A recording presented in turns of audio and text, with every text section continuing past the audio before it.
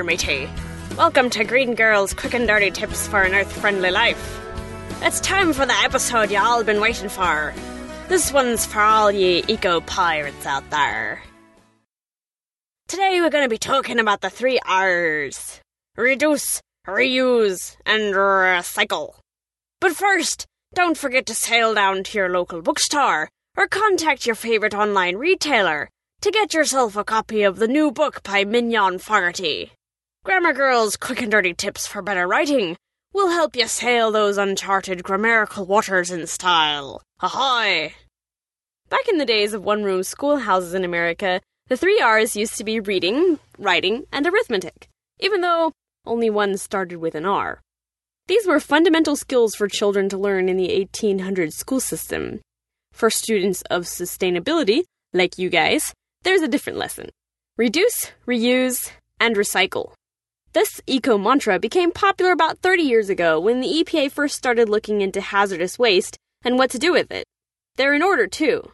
Reducing will make more positive impact than reusing, which in turn will make more impact than recycling. Reducing means to cut down on how much stuff we use and throw away. Americans make twice as much trash per person than we did 35 years ago, according to the EPA. The increase comes mostly from the way our consumer goods have changed. Packaging of goods and materials has become a larger percentage of the weight of the item, and are usually things you can't reuse. Books used to be shipped in brown paper packages, and you could reuse the paper and the string. Or you bought items from the store, and were not given any packaging or a plastic shopping bag. Now, DVDs come shrink-wrapped and packed in cardboard boxes with a bunch of foam inside them. Reducing the packaging you're responsible for is a good way to start reducing waste.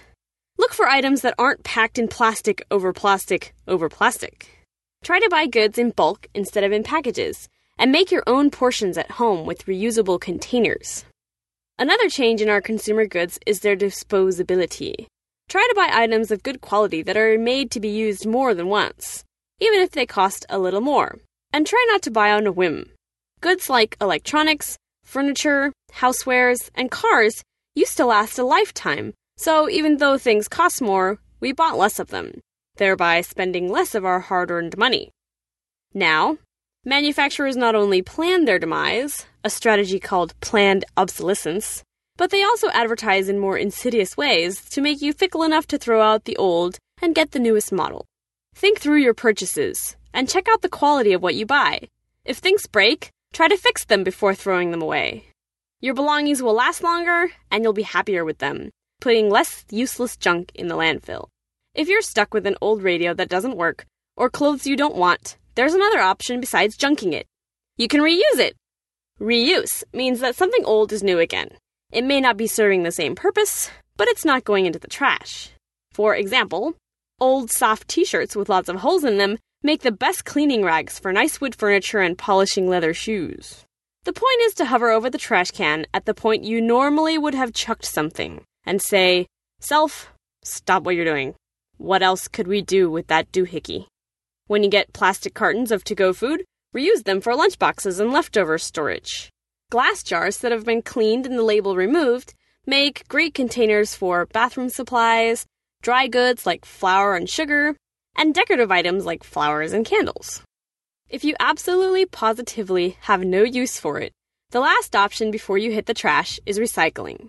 Recycling means something is changed back into its unmade nature and made into something new.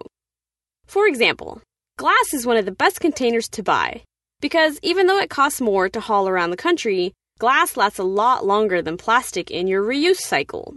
Then, once you get sick of putting flowers in an old Coke bottle, that Coke bottle can be melted down into slag and poured into any other glass shape almost an infinite amount of times. By contrast, plastics break down over many recycles and tend not to form such durable plastics again. Many are not recyclable at all, because once they're set into their shape, they burn instead of melt over the fire. Paper fibers also break down over time, so we can't stop making new paper just by recycling the paper we've already made. Arr! Now that you know the 3 R's, you can reduce, reuse, and recycle your way to becoming a great eco-pirate. Smooth sailing on your eco-voyage, matey. You can find a transcript of this show at quickanddirtytips.com.